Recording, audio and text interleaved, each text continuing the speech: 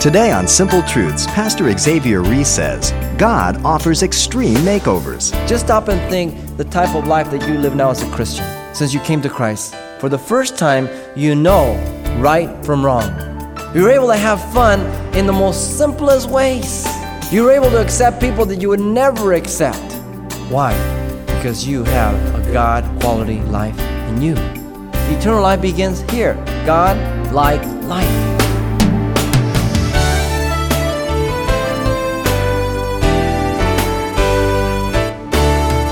Welcome to Simple Truths, the daily half-hour study of God's Word with Xavier Reese, Senior Pastor of Calvary Chapel of Pasadena, California. Quantity and quality are usually thought of as having to choose between one or the other. But when it comes to eternal life, Pastor Xavier explains the simple truth why God wants us to experience not only eternity with Him, but also a God-quality life here on earth. Let's join him in the continuation of a message drawn from the Gospel of John, chapter 1.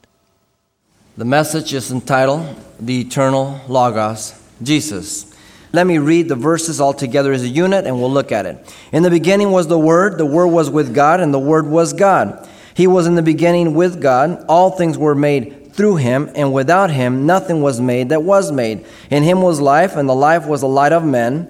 And the light shineth in the darkness, and the darkness did not comprehend it. Now, let's look at the Word and salvation. We've looked at the Word and creation. Now look at the Word and salvation. Verses 4 and 5. In Him was the life, and the life was the light of man, and the light shines in darkness, and the darkness did not comprehend it.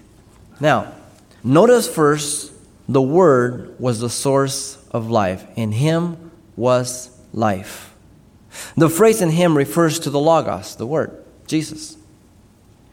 He is the very essence and principle of life in all that He has created by virtue of being the source and the cause of all things. If there's life in anything, if there's anything in existence, He's the source, the life. The word life is Zoe. It means the life principle both of man and animal. For Paul tells the Athenians, remember in Acts 17:25, it says, He gives to all life.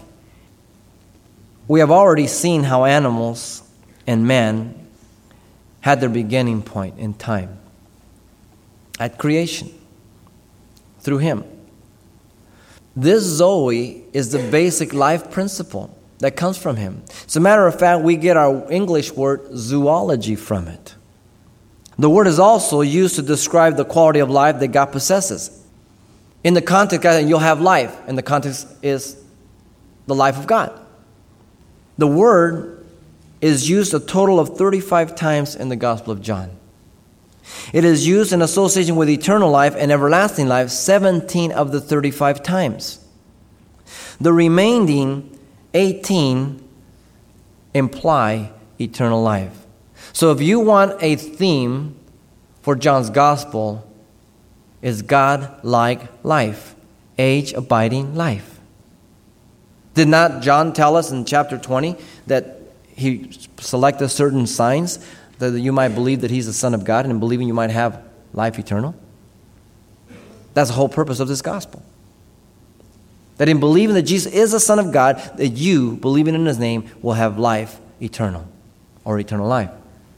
But don't think of eternal life simply as a time that never ends, or a life that never ends. Primarily, the context is a quality of life. Just stop and think the type of life that you live now as a Christian. Since you came to Christ, you are really living. For the first time, you know right from wrong. There's no excuse. For the first time, you are able to experience what life is really about. You're able to make choices. You're able to have fun in the most simplest ways. You're able to accept people that you would never accept. Why? Because you have a God-quality life in you. It begins here, not when you die. Eternal life begins here. Yes, it's time without end, but primarily it's a quality of life. God-like life. Age-abiding life. Kingdom life. Now the Gospel of John begins and ends with the word Zoe, life. Right here, verse 4, In him was life, and the life was the light of man. And then as we go to chapter 20, verse 31, which is the last verse of the last chapter. But these things are written that you may believe that Jesus is Christ, the Son of God, and believing you may have Zoe in his name. How interesting. It begins with Zoe and it ends with Zoe. Life. What does God want you to do? God wants you to live. Now, is it possible to be a Christian, have eternal life, and still not experience life to the fullest here on earth? Absolutely. And there are many things that can stand in our way. Our own bitterness of heart, our own resentment of heart, our own carnality, our own rebellion. And God wants to deal with those issues so that you can experience life to the fullest. He says, I came to give you life, but not only life, but life more abundantly. John 10:10. He wants you to have a blast. Remember how much energy you put into the world to having a blast? I mean, you went for it. Oh, just put the same energy into the Lord. You will do so good. But you cannot do it in the flesh. You've got to do it in the Spirit, in the new man. It will not happen any other way. Jesus said, I'm the way, the truth, and the life, and no man comes to the Father but by me. John 14:6. I am the way, the truth, and the life. Now notice secondly, and still in verse 4 there, the word's life, or in other words, the life of Jesus, the one who is life, was the light of man. We once again see the stair-step progression as in verse 1, by beginning the next statement with the last word used, thereby accomplishing not only progression but identification and relationship. Follow with me. In the beginning was the Word. Then it begins, and the Word was with God. And then it begins, and God was the Word. Then he does the same thing now with life. In him was life. And then he begins with life. And the life was the light of men.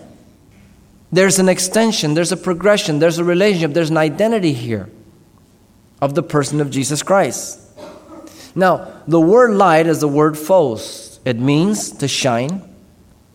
It is used of light in itself, be it light of a candle, the sun, or a reflection of the moon. It is used to represent man's conscience also, and Matthew 6:23 is one of the aspects of it. Remember, Jesus said also, he said, if your eye be dark, then great is that darkness. But if it's full of light, then you'll be healthy. Speaking about our conscience. It is used in a moral and spiritual sense as in our context for the purpose of salvation.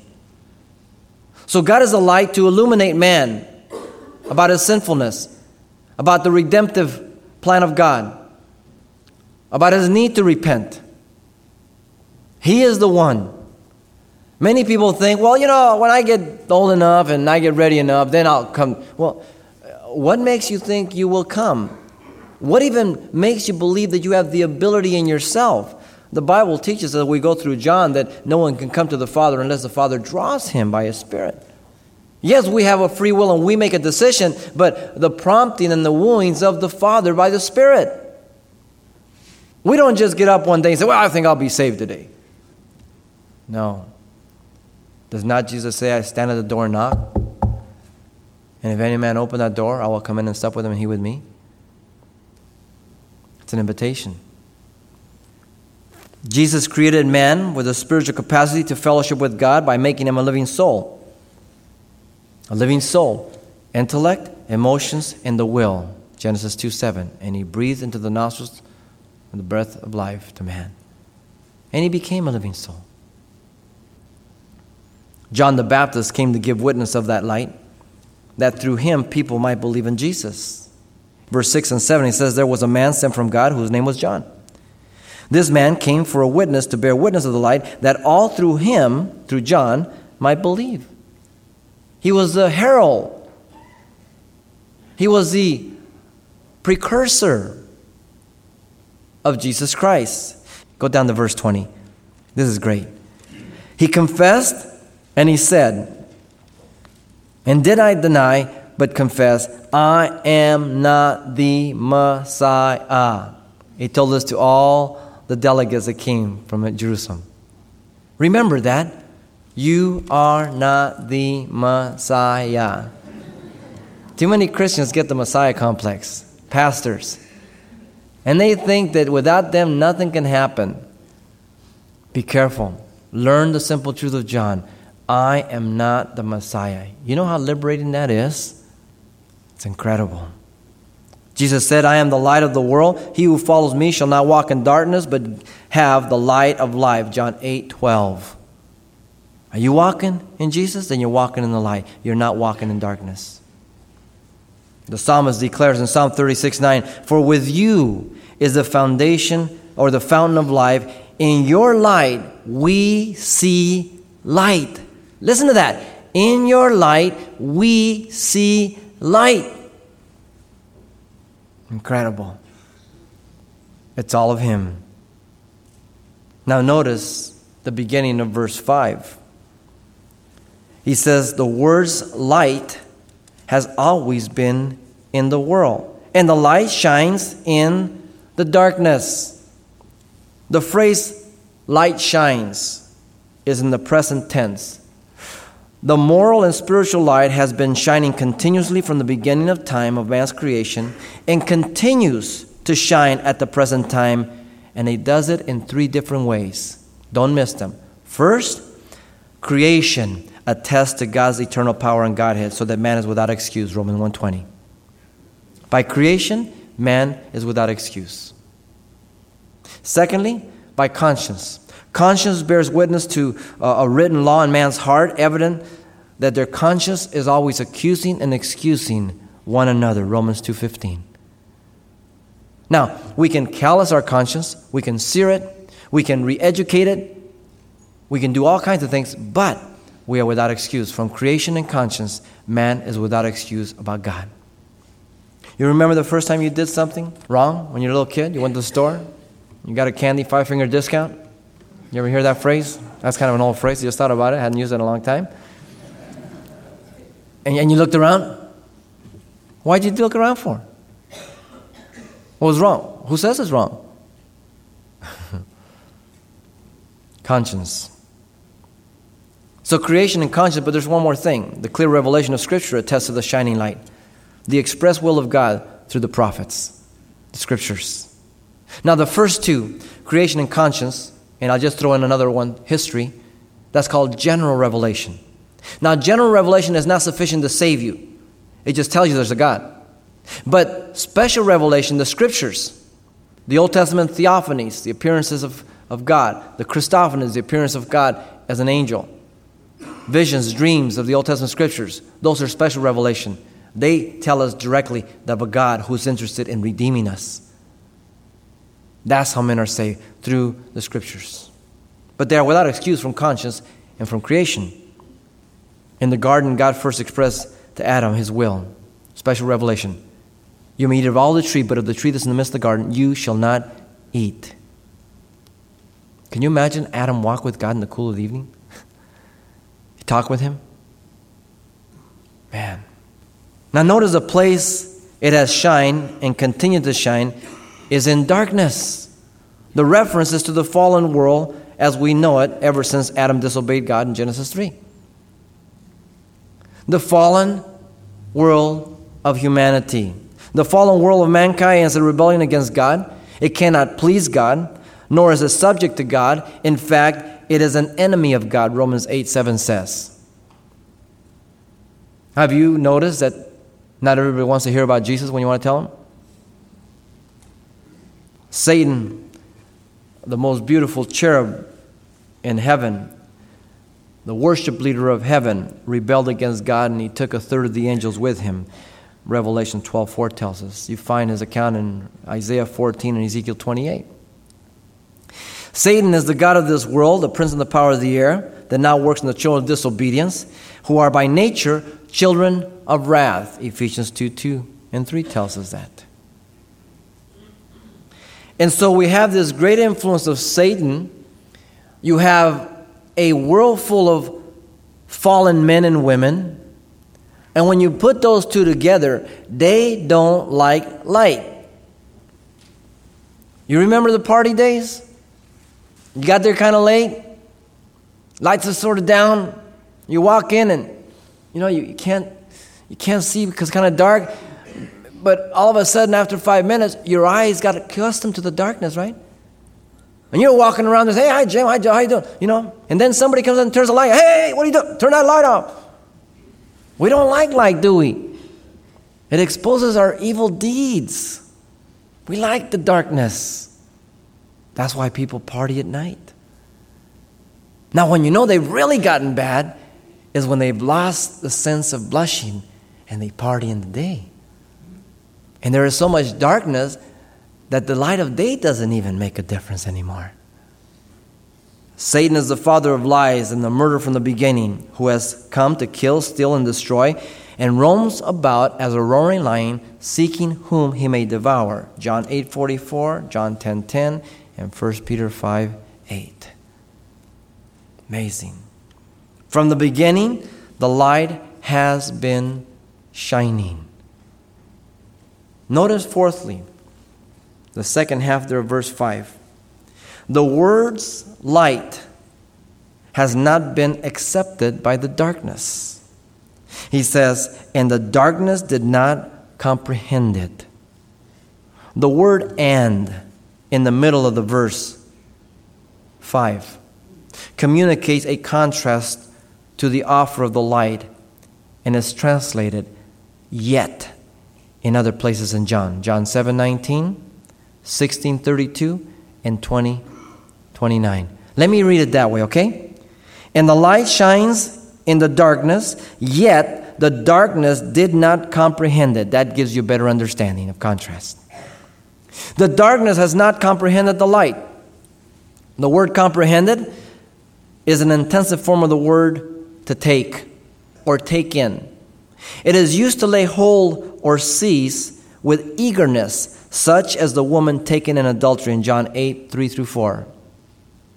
It is used to communicate an athletic strenuous exertion to achieve a goal in Philippians 3:12-13.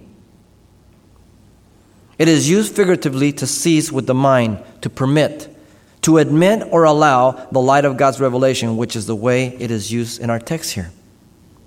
It's an openness on my part for the light that is trying to penetrate my life. It's shining, but the refusal on my part does not minimize the light, it just rejects the light. You understand?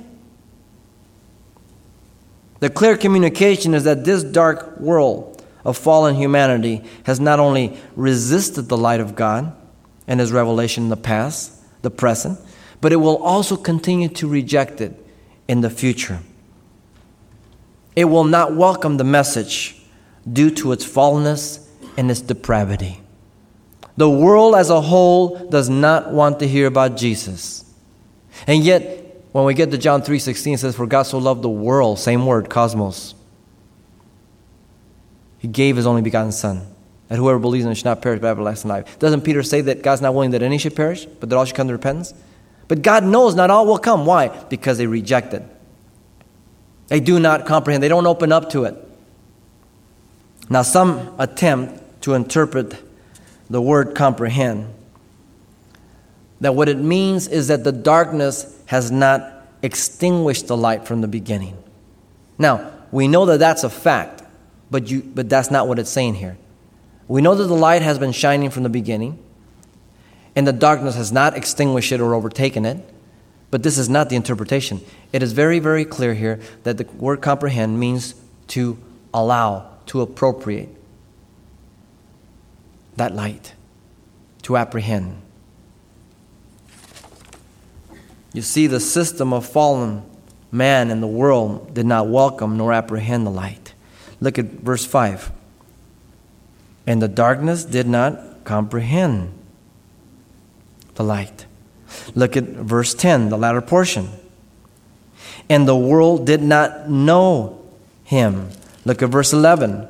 He came to His own, and His own received Him not. By virtue of these three verses alone, we know that the word comprehend in verse 5 means rejection. He states it and then he illustrates it over and over and over again. The condemnation of the world is that the light has come into the world, but men love darkness rather than light, John 3:19. Those who do evil hate the light because the light exposes their evil deeds and practices, John 3:20. Now, the word's light through creation is sufficient to condemn us, not to speak of God's word, special revelation. The sun is a great power plant.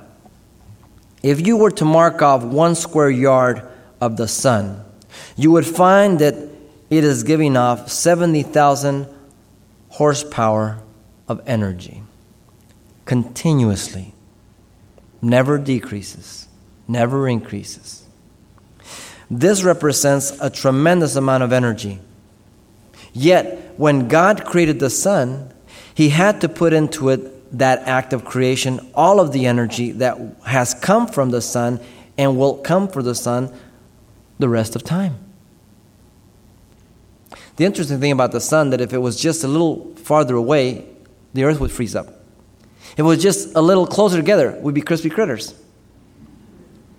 I mean, it doesn't change. The moon's the same way. We set our watches by the planets. That's how accurate they are. Do you realize that every year a layer of the sea is evaporated, 14 feet to be exact? It's taken up into the clouds. The winds bear their burden into the land, and the water comes down and rain upon the field. They'll flow back through the rivers, and we question the power of God if He's able to keep us. Examine creation, man. The moon is 240,000 miles away. A little bit of distance. And the tides twice a day are usually a gentle reminder of its presence. Tides of the ocean run as high as 60 feet in some places. 60 feet, that's pretty high. And even the crust of the earth twice a day is bent towards outwardly several inches by the moon's attraction.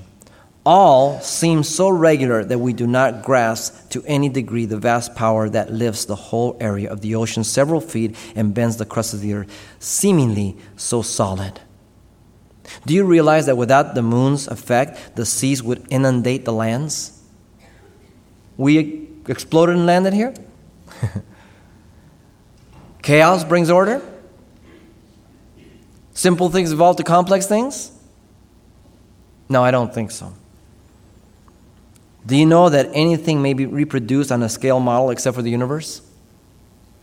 The impossibility of making such a model accurately is shown by the fact that if the earth were represented by a ball, only 1 inch in diameter, 1 inch in diameter, the nearest star, Alpha Centauri, would have to be placed nearly 51,000 miles away from that 1 inch ball to make it to scale.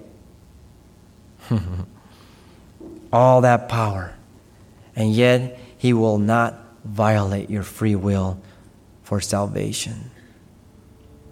Amazing. You must open your heart to God. You must acknowledge Him as Creator. You must come and say, I want to apprehend that light. And then and only then will He save you. He will not force Himself. And so all the light that man has received for salvation is from the Logos, who is Jesus. And He is here today to shine that light on your heart, to show you your darkness and your need of salvation. But only you can make that decision, no one else. I pray that you make that decision even now. Pastor Xavier Reese reminding us that the giver of life is also extending an invitation to eternal life with Him as well. And with that, Pastor Xavier completes his study titled The Eternal Logos Part 2. Now, you may be interested to know that today's presentation can be heard again anytime by way of the radio listings link at calvarychapelpasadena.com. But if you prefer your own personal copy on CD, we can make one available for only $4 upon request. The title to ask for is The Eternal Logos Part 2. Yours for including just $4 when you write to Simple Truths, 2200 East Colorado Boulevard, Pasadena, California, 91107. Again, that's Simple Truths, 2200 East Colorado Boulevard, Pasadena, California, 91107. And thanks for mentioning the call letters of this station when you get in touch. This helps us track the effectiveness of this ministry in your area. And then join us for more Simple Truths next time with Pastor Xavier Reese.